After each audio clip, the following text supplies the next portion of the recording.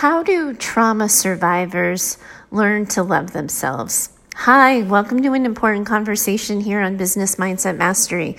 My name's Heather Gray. I'm a mindset and performance coach for business owners, leaders, and entrepreneurs. You can always find me over at choosetohaveitall.com. And today it seems especially important for today's question to also remind you that I am a clinically trained therapist with 20 years of experience.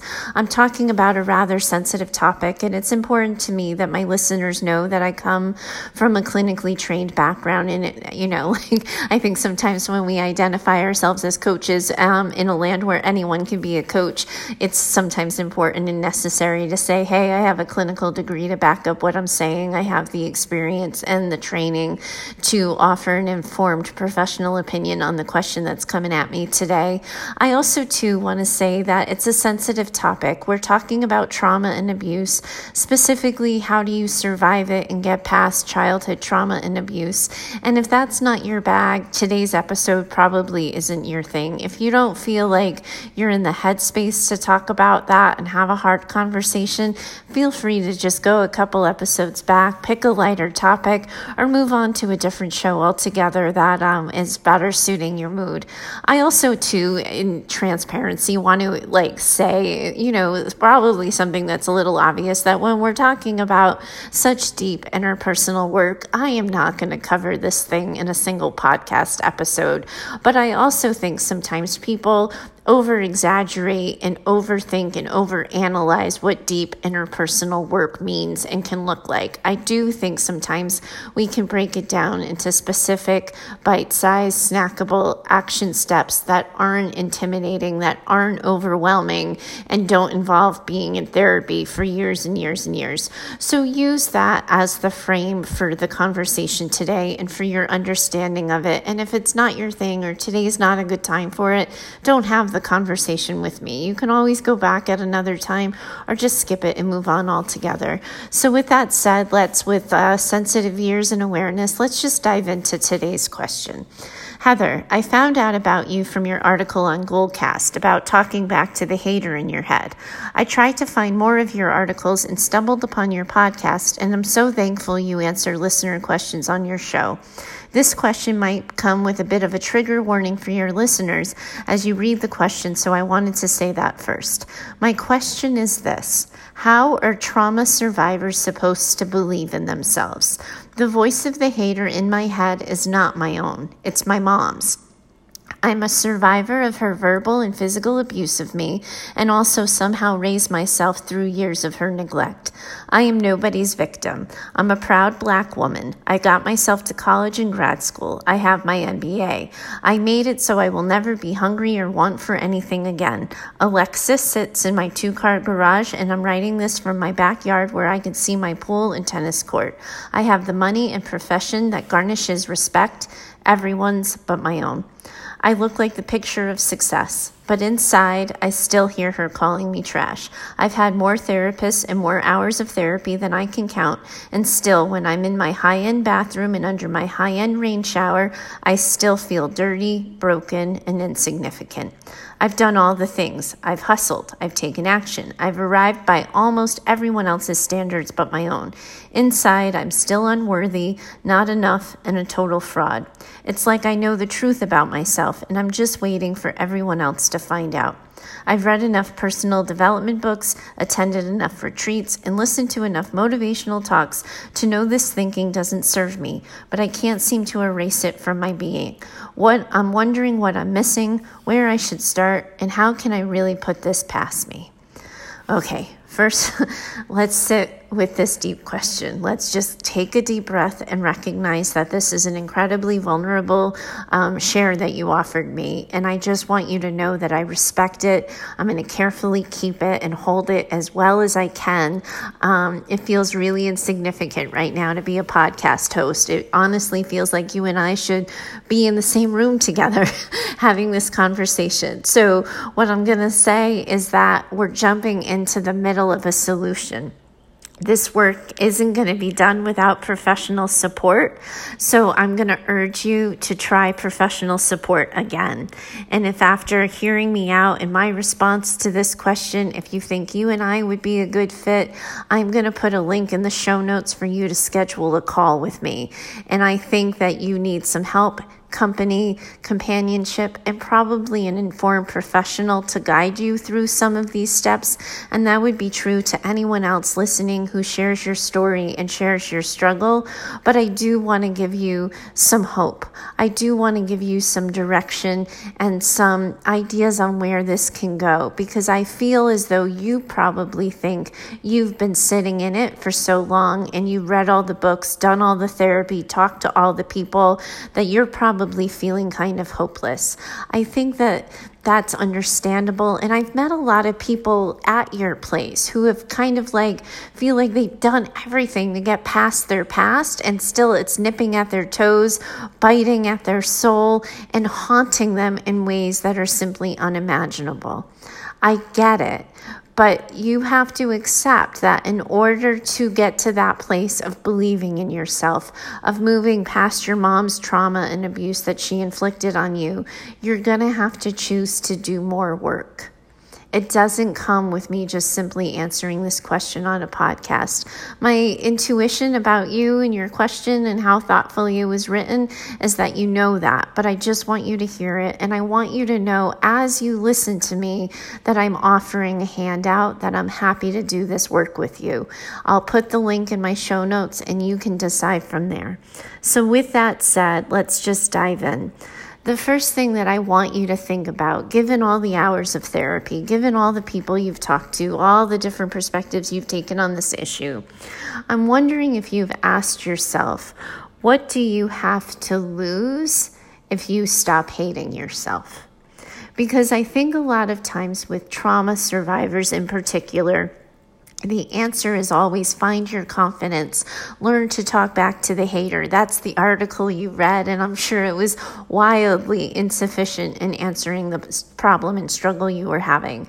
But we don't often encourage people to look at, well, if you do start liking yourself again, if you do start believing in yourself, what do you lose? And what do you let go of? What compromise comes with feeling pride in your accomplishment? What are you going to have to let go of? Or maybe what are you going to have to accept?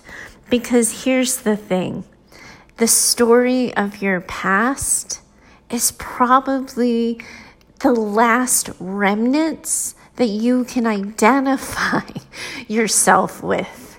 That you have erased everything else. You've erased the neglect. You've erased the being hungry. You have a slick car in your driveway. You have the fancy house. You have the job. You have the respect of other people. You have probably the admiration and maybe even the jealousy of other people. The only thing that you have that reminds you of anywhere of where you've been, where you've come from, or how far you've come is this old story of yourself. What happens and what does it mean to you if you let that go? Do you feel recognizable to yourself? Do you feel like you know who you are? So many people who hold on to these old tarnished stories of themselves do it because without it, they have no idea where they are in the world or who they are, because their story for so long defines them. And if that's not their story anymore, if they've overcome that, if they've gotten to the other side of it, while everyone wants that for them, it can be so scary, so lonely, and so isolating to feel unrecognizable to yourself. So if that's part of what's got you gripped in the past, then that's an area worth exploring. The other thing tied to this is your relationship with your mom. You haven't mentioned in this letter whether or not you're still talking to her, whether you have any contact with her whatsoever. But one of the things back in the day in residential, when I worked with out-of-control teenagers and acting out behaviors, one of the things that I would say about kids who were choosing dysfunctional behaviors is if they can't get positive attention, they'll get negative attention, because negative attention is better than no attention. And I think sometimes when you're thinking about broken and tarnished relationships in your life, if you start to come up with the idea that this woman had no idea what she was talking about, she had no business treating you the way she did, that her actions and her behavior was more a reflection of her own inabilities, her own ineptness, then you lose out on everything. If the dysfunction in your relationship with your mom is the only thing you still have, it makes sense to me that you're going to hold on to it because that's all you've got. And you get one mother, you get one chance at this. And if this is all you have, letting go of that is going to come with grief and loss. And you may not have gotten ready for that. You may not have prepared yourself for that because that comes with a layer of acceptance and a layer of letting go. And you just might not be there yet. That might be one of the things that's keeping you stuck. So you might want to give that part and that aspect some thought and consideration as you work through why this is gripping you. I don't want to say why this is still gripping you. Notice that I left that word out. I haven't looked at your letter closely enough to see if you included the word still, but I do want to take a moment here with trauma survivors to talk about the idea that a lot of times people say, I should be over this by now. Why does this still bother me? Why is this still an issue in my life when I've overcome so much, when I've chosen so many other things? And I think that puts a time expectation on when you should be over it by now. And it doesn't always work like that, because part of it is really coming to a place of acceptance that at some point in time, this was your life. This was your reality. And this was your truth. And you didn't deserve it. And it made things in your future harder to obtain, harder to connect on, harder to achieve. That this is a part of your story. And you are having a normal and natural reaction to an abnormal series of events. It was your normal to be abused, mistreated, taken advantage of, verbally hurt, physically hurt, and neglected. But it is not normal to grow up that way. And you are having a normal reaction to your abnormal childhood. You're not broken. There's nothing wrong with you. It makes sense to me that because you were hurt for so many years, so repetitively, so often, that in your adulthood, even when the rest of your life is unrecognizable to you, you still think about things that make you feel unworthy, that make you feel embarrassed and ashamed. There's nothing wrong with you. You are not broken, and that is a normal reaction to have. Sometimes one of the things that gets in the way of healing is that people don't give themselves permission to believe that part. To believe that it's normal to think of yourself as less than when somebody in your childhood told you that you were less than. Because intellectually you know that whatever your mom's limitations was, right? Because healthy, competent individuals don't randomly start abusing their kids. So my guess is that she was largely dysfunctional herself. She had her own series of hard times with life. She had her own reasons for, treating her child the way that she treated you. I don't know that story. I'm not going to presume to know that story, but she has her own history that then impacted your history. That's not a normal series of events. And so when you have an abnormal childhood, you're going to struggle in adulthood, beginning, middle, and end. It's a tough truth. It's tough to swallow. A lot of times I think that we just think, like you said, I've read all the books, I've done all the therapy. I just need to accept that this is what happened and that this is, my life, but it's not my life anymore. And I can just be grateful for that and move on. When people find that that's not that easy, sometimes there's a piece here around acceptance that needs to get addressed and dealt with and faced head head on a little bit.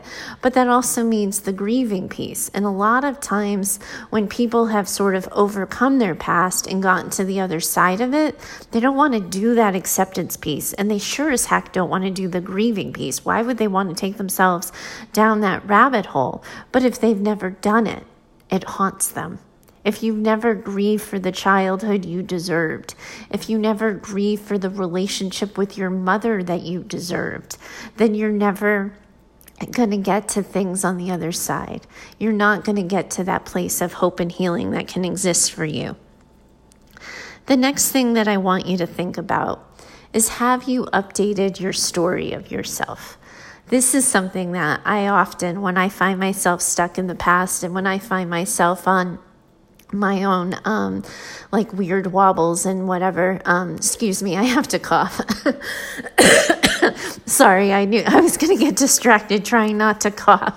Everybody keeps sending me these notes about editing my cough out of the podcast, and I keep responding, I'm not taking the time to edit a daily podcast. But have you updated your story of yourself? Have you recognized that at one point in time you were A, and then you were B? You used to think this, but now you think that. You used to act in this way, but now you do these things instead. You used to believe, and now you think. A lot of times when people find themselves stuck in their old stories about themselves, they don't update their current version of themselves. They don't sort of say, oh, I used to be somebody who, but now I'm somebody that. We don't take the time to mindfully and with intention reflect on the growth we've had, the ways that we've changed, how we've become the people we've become. And, so an example of this, for me, I don't know how much of my show you've listened to. It sounds like you just found me from this article, but I've shared another episodes of this show that I recently did a cross-country move from Boston to California. And before that move, I absolutely had a story about myself that I was awesome, that I was capable, that I was a badass, and I was driven. But attached to that story was also a caveat, sort of a requirement. I was only those things because I had people who believed in me. I have a fierce tribe of women who love me like nobody else. I have connections and relationships where it's just, the way I described it for myself is I always feel like I'm a toddler, that I can go off into the great big beyond. I can dare greatly. I can put myself in the arena so long as I can look back and see my people, and my people tell me it's okay, you can keep going. So when I did this move, I didn't think I was capable of leaving my people. I didn't think I was capable of achieving greatness without my people close by. I'd just never been more than 2 hours away from them before. So I really, truly believed it was all going to go to hell in a handcart without them by me. What I've learned is that's not true. That the strength and the ability to persevere exists without physical immediate distance, that I still have those relationships and they can still carry me 3,000 miles apart. I didn't at the time think that that was true. I've now learned that it's true. So when I get scared and when I feel small and when I want to play it safe or I feel a little inept, I have to remind myself that even though I don't physically see my people, even though I can't count the last time I had coffee with one of my girlfriends, I still have those relationships. I still have everything I've learned from them. So that's, it's not true anymore for me. It can no longer be my story that I'm only this strong, this capable because of my people. I have to mindfully and intentionally update that version of myself. Otherwise, every time I'm about to dare greatly, anytime I'm about to try something new, I'm going to immediately go, but I'm all by myself. I can't do it. We start to define ourselves by those old stories. And sometimes other people define us by our old stories and our way of moving through the world, and they don't give us permission to update our stories of ourselves or believe in ourselves differently or be more capable. So the first thing I want you to do is do a little bit of an inventory. If you've therapied yourself to death, if you've personally developed yourself to death, somewhere in your house you probably have a journal. So I don't often prescribe journaling as an exercise, but I think that this is a really good opportunity to do one where you can update your story about yourself. Now that this has all happened, now that you've achieved all of this, who are you now? What do you believe? What do you think? What are your values? What have you stopped believing? What are you willing to let go of? Now that you are here in this place, now that you are someone who chooses to like herself, who are you? What fears are you currently carrying? What fears have you let go of? What goals do you still have now that you've accomplished all of this? Now that you've achieved all of this, what's left for you? Because you're probably not done yet, but that concept is probably a little foreign to you because you're so used to just getting to the other side, doing the next thing, getting past, whatever it is you need to get past. So now you think you should be done. Not so much. You're still in the middle of the book. So this chapter can end. Update yourself, update the story of yourself, and then start to write at least the outline, the goals, the structure, the vision, the bulleted list of things you would still like to accomplish for yourself. The other thing I want to remind you of here, or maybe, hopefully it's a reminder, but it might be education. I don't think all therapists and all personal development specialists talk about this. But sometimes one of the things that happens for people with trauma response is that they end up with body memories of traumatic responses and traumatic thoughts. It becomes an automatic habit. So I'm trying to think of a good body memory exercise. And the one that always comes to mind is people with glasses will be used to kind of pushing their glasses up their nose, when it starts to slide. So sometimes if they switch to contacts, even though they're not wearing glasses, they'll find that their hand moves to their nose and they're, moving their imaginary glasses up their nose. Things like that. But if you're not sure about body memory, muscle memory, just do a quick Google search. Everything's Googleable these days, and you can find a little bit more what I mean here. But where I'm going with this and what I want you to learn and understand here is sometimes those negative, critical thoughts, you don't actually think about yourself. You don't actually hold the opinion that you're dirty, that you're trash, that you're worth nothing. Because honestly, a lot of your behaviors indicate to me that you thought you were worthy of something because you sure as hell fought to build yourself a life. So you at least thought on some primal core level that you were worthy and deserving of more, because you chose to go after it. Some people might say that you were running away from who you were putting up the facade, you were puffing up by chasing the Lexus and the premium showers and the tennis court and the job that everybody liked. But it's not really my experience and observations that people who think they're incapable of such things or undeserving of such things can kind of overcome all of that and achieve the level of success that you have. So on some level, I do think you have a primal survival instinct, a cord of drive and ambition that's getting you to where you've been. But some of the negative thoughts might be opting in sort of moving through the world on automatic pilot. So the example I've given on the show when I talk about this in the past is something like September 11th. For me, no matter how many years pass, no matter how many, sort of memories we go through, how much space happens between now and September 11th, anytime it's a sunny Tuesday in September, I have an automatic body memory to 9/11 because I just remember what a beautiful day it was, how just pretty and perfect that day started out before it all went to hell in a handcart. So it's going to be a normal automatic thought. muscle memory. It happens out of habit. I'm not conscious that I'm doing it, but I have that thought. Another example of this is I used to be, I think I've shared this example on the show before, so I don't want to go into the whole long story of it, but I used to have a fear of a tunnel back in Massachusetts, driving through the specific tunnel. And I used to sort of grit my teeth and assume the position as I approached this tunnel. And then when my husband was hurt, his hospital was right on the other side of that tunnel. So I couldn't avoid the tunnel anymore. I couldn't dodge it. I needed to face it. And finally I did, and I got through the tunnel and I learned to navigate it with confidence. Years and years later, I saw the entry of the tunnel as I was in the car talking to a girlfriend, and suddenly I lowered the radio, assumed the position, set my jaw, and clenched my hands on the steering wheel.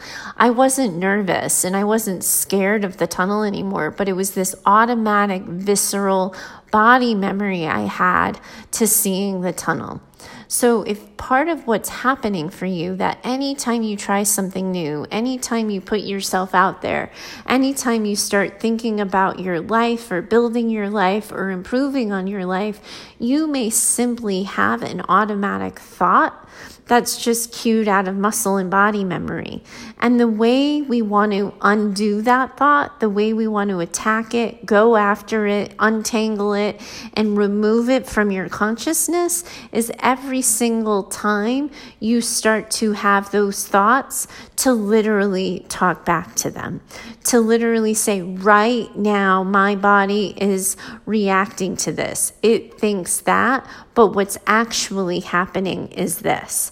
There's nothing wrong with this. I'm perfectly fine. I deserve this. I'm worthy. I've worked for this. Nothing has been handed to me. I have fought for it. Come up with your own mantra. Come up with your own response. But what's happening is your brain is automatically wired to think A, B, and C. And those thoughts at this point could just be automatic words that you're not actually absorbing. It's just the automatic thought you have every time you find yourself in that situation, because your brain has been trained to go there from an early age. We have to undo that wiring a little bit, so that means you're going to have to be really conscious and really aware in those moments to not engage in the negative thinking, to distract yourself from the negative thought, to not give it oxygen and energy, because some of the things that happen sometimes is we have the automatic thought that we're not worthy, we think we're not good enough, so then we feed it and we start collecting all the examples of the ways we're not good enough, all the ways we're less than, all the ways we failed, and we just further set ourselves up to fail. So what you have to do is, with mindful intention, talk back to that thought, talk back to that inner critic with the specific, measurable, observable proof that those things aren't true. And why they're not true. Because we can't just, you've heard me say this before, probably, it was in the article, we can't kumbaya our way through fear. We have to go to war. And going to war means we're going to talk back to it. Going to war means we're going to argue it.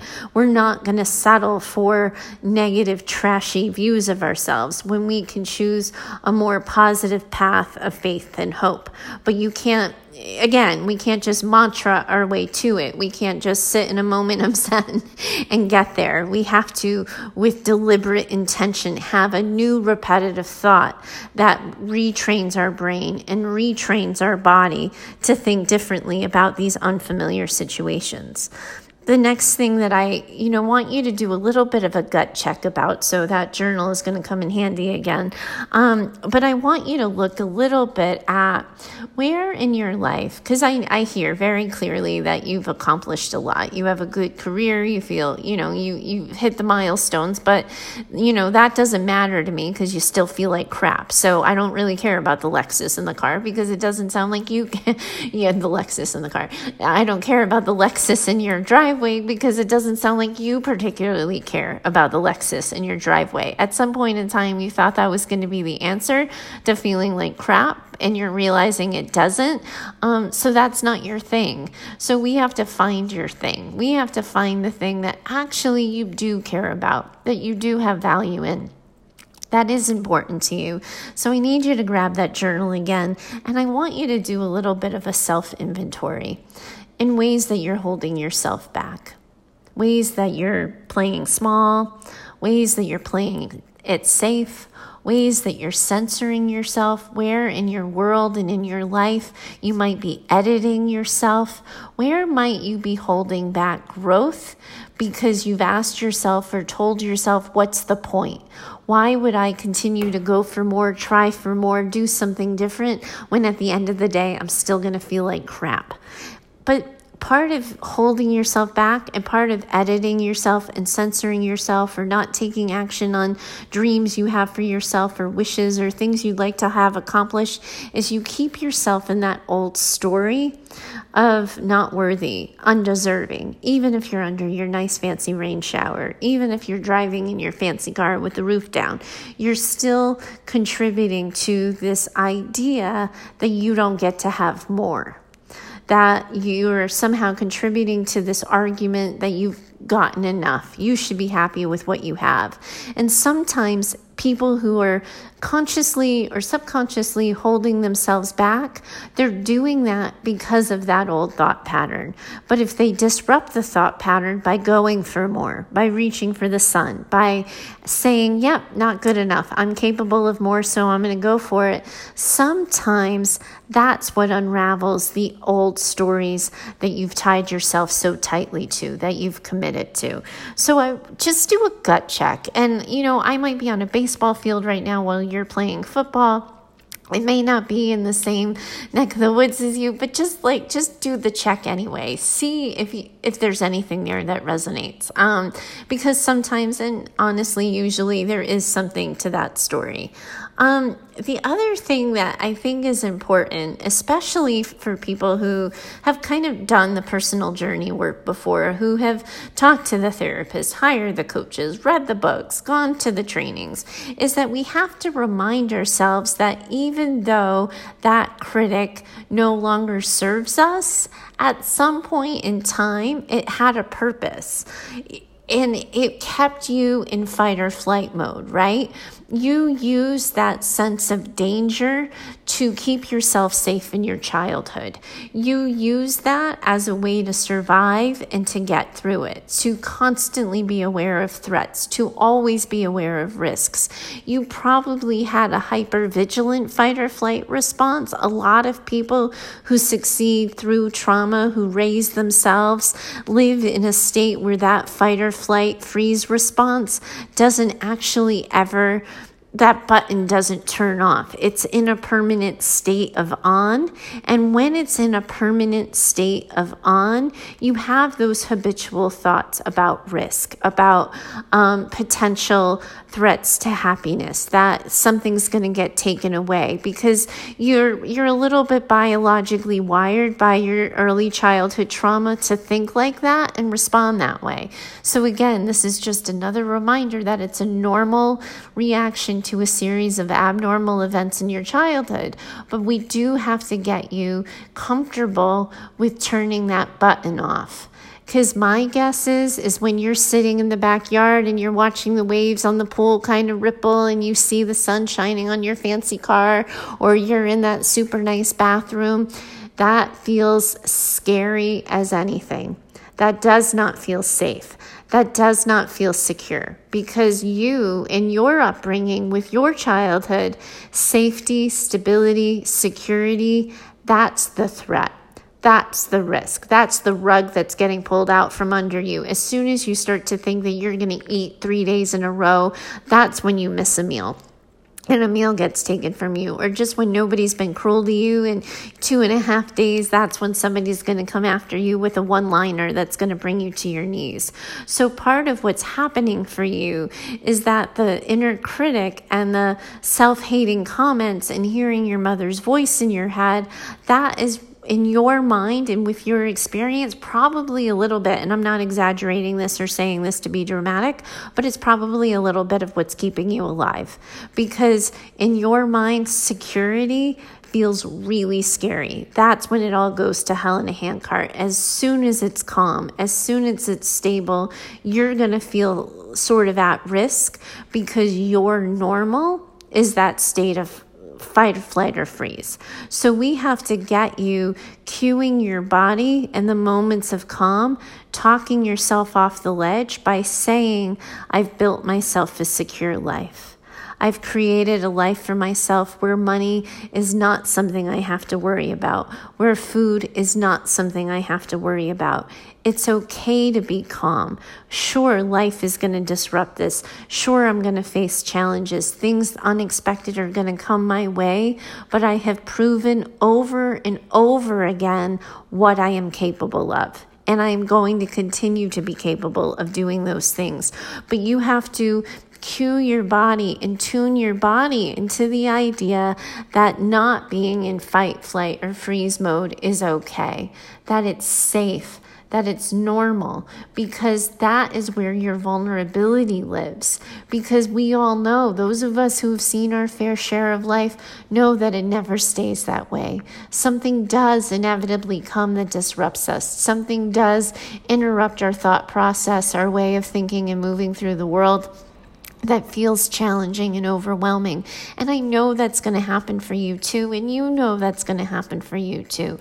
So you have to tune your body into believing and seeing that calm is okay, because that you know from your own personal experience and your own personal observations that when it's not calm anymore, you'll make it okay and you'll set it right. That you are capable of solving the problem, that you can attend to the risk.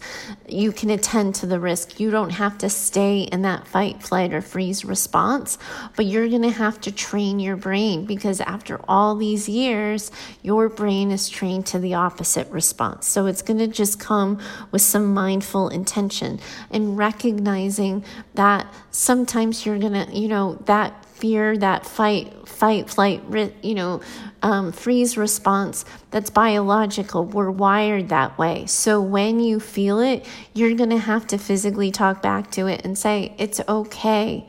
I've got this. I know you're worried. I know you're anxious, but I see you. I see that you're trying to warn me of danger, but I'm confident. I've got this. I'll figure it out. It's going to be okay. You might have to, with mindful intention, do some of that work, because it's not your habit to think that way. Your subconscious habit is to think that it all goes to hell in a handcart as soon as the wind blows. So the next thing I want you to do, you get to put the journal aside. Isn't that fun? The next thing I want you to do is, and this is a personal exercise, and I want you to take a deep breath, and I want you to, sort of just get yourself in the space to really hear it. I am trusting that you reached out to me for a reason that tells me you're ready to do this, because this thing that I'm going to ask you to do, and ask the other listeners joining you in this conversation to do, is to find a picture of your younger self. To find a picture of the 6-year-old girl who didn't know when her next meal was coming, who was afraid to sleep at night, who was riddled with nightmares, who was hurt and abused. I think a lot of times when people survive their past, they don't give themselves the physical, visible reminders of their past. But so much of the inner hating critic in your head right now is that little girl who has just never gotten the love and attention that she deserves. So when you think critical thoughts, when you beat yourself up, I want you to think about the thoughts you're having and recognize that that's the 6-year-old girl in you having them, who didn't have a mom saying, no, that's not true, honey, you're capable of anything, who never heard, I love you no matter what. It's okay to get dirty. It's okay to fall. It's okay to fail. It's okay to not know. Because your inner critic is beating the shit out of that little girl. And we got to get her to stop. Because the adult version of you is capable of taking care of her. And if you recognize that every time you think a mean, nasty thought, you are beating up that little girl, I think you'll stop.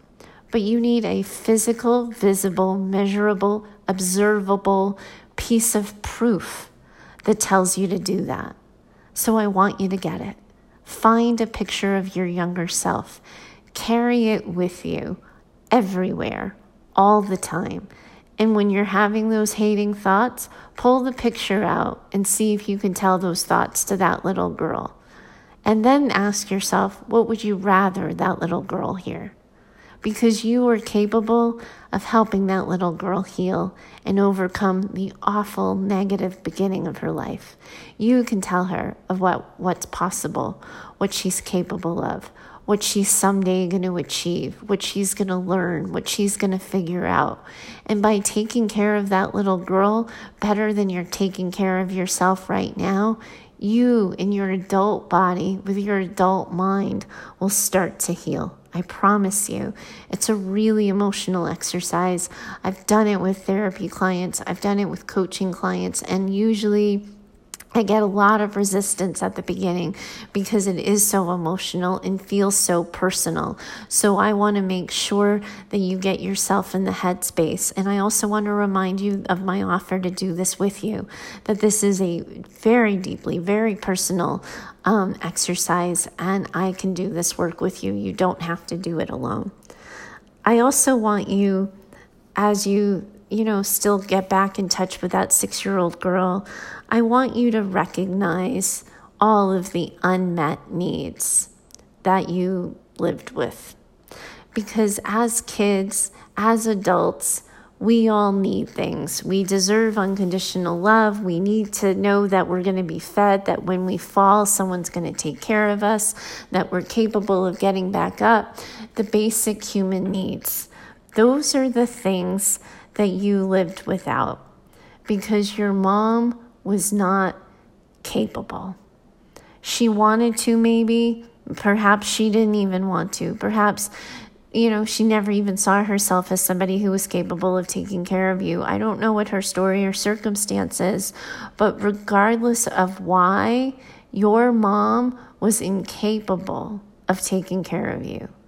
But that doesn't mean you don't still need to have those needs met. Your mom and her like that relationship, again, I don't know where you stand, but she's likely to this day an empty well for that. You're thirsty for the unmet needs, and you can't go back to her. But I'm wondering, is there anybody else in your life that you could go back to or go to for that mentorship, for that love, for the companionship, for the support that your mom was incapable of meeting? Because here's the thing about unmet needs. Just because the person who's sort of designated in charge of meeting them can't, doesn't mean we stop needing them. So part of that acceptance and part of that grief work I talked about at the beginning of the show is finding the acceptance of recognizing my mom is incapable, but I'm going to find somebody who is. And sometimes that comes in the form of a therapist. Sometimes that comes in the form of an older mentor. For me, at one point in time, it was my supervisor at my job. So you can find those people anywhere, but give yourself permission to have someone else meet the needs that your mom was incapable of. Because a lot of times that inner critic is just that 6-year-old child crying and saying, I want, will it ever be my turn? Do I ever get to have? And oftentimes when parents are the people who have hurt us, it's hard to imagine that any other adult would care enough or, be concerned enough to give it a shot to take care of us. But if we put ourselves out there and we live in that vulnerability, that need sometimes can get met. And I'm wondering a little bit about the timing of this question. It could just be purely coincidental, but I got to tell you that here in the United States, we're almost at Mother's Day, right? And that's a trigger emotional time. I used to joke with people that my dream job was writing Hallmark cards for dysfunctional families. Mom, you were never there for me. But even though you were never there for me and I had to figure it out myself, I need to acknowledge you on this Mother's Day. So this is me acknowledging you. Thanks, bye. Or, something like that. Because I feel like the Mother's Day, all of the hoopla, it hurts people who never had it, who read the cards in the Hallmark aisle, Mom, you were always there for me. No, Mom, you were never there for me. Mom, you were always the person I could call. No, Mom, you were never a person I would even want to call. That it's like a painful reminder over and over again. So I also too just want to remind you, because this is probably something you're blowing off and not paying attention to, but that for people who didn't have healthy relationships with their moms, like this is going to be a triggered time. This is going to be one of those times that just brings this crap up. So just be gentle with yourself. Be kind to yourself. See if you can sort of reach out and connect to the mother-like figures in your life. And if you can't, just mother the hell out of that 6-year-old girl who never got what she deserved. Like, take care of her, but recognize that you just have to be a little kinder to yourself. And I'm not a very woo person, and as soon as I start talking about making space and being gentle, people think someone's come and, it's been invasion of the body snatchers. But just treat yourself with compassion. Recognize that this might just be a week that sucks for you when all the garbage comes out and you need to deal with it, and it won't always feel this way, and Mother's Day doesn't last for long, especially in this land. They're going to be moving on to the next holiday before the week is out. So just be conscious and aware of that for yourself. And I could go on, right? And I promised you at the beginning of this podcast episode, I acknowledge that I can't solve this in a single podcast episode. And I'm not going to try to, but I do want to remind you of a core belief that I have, that at any point in time, you get to say, this is not how my story will end. Beginning, middle, and end. I think that when people have habitually thought of themselves as less than, when they've played small, when they haven't thought themselves capable, they just think this is the way it's always going to be. That, at some point in time, I've heard people say to me, well, the respect of others is going to just have to be enough, or I'm just going to have to accept about myself that I'm always going to think that I'm fat, ugly, stupid. No, not true. I still, at the end of the day, think that kind of thinking is a choice. You may not know how to stop thinking these awful thoughts about yourself. You may not have this specific path. You and I, again, I'm raising my hand out here, may have to do some work on that.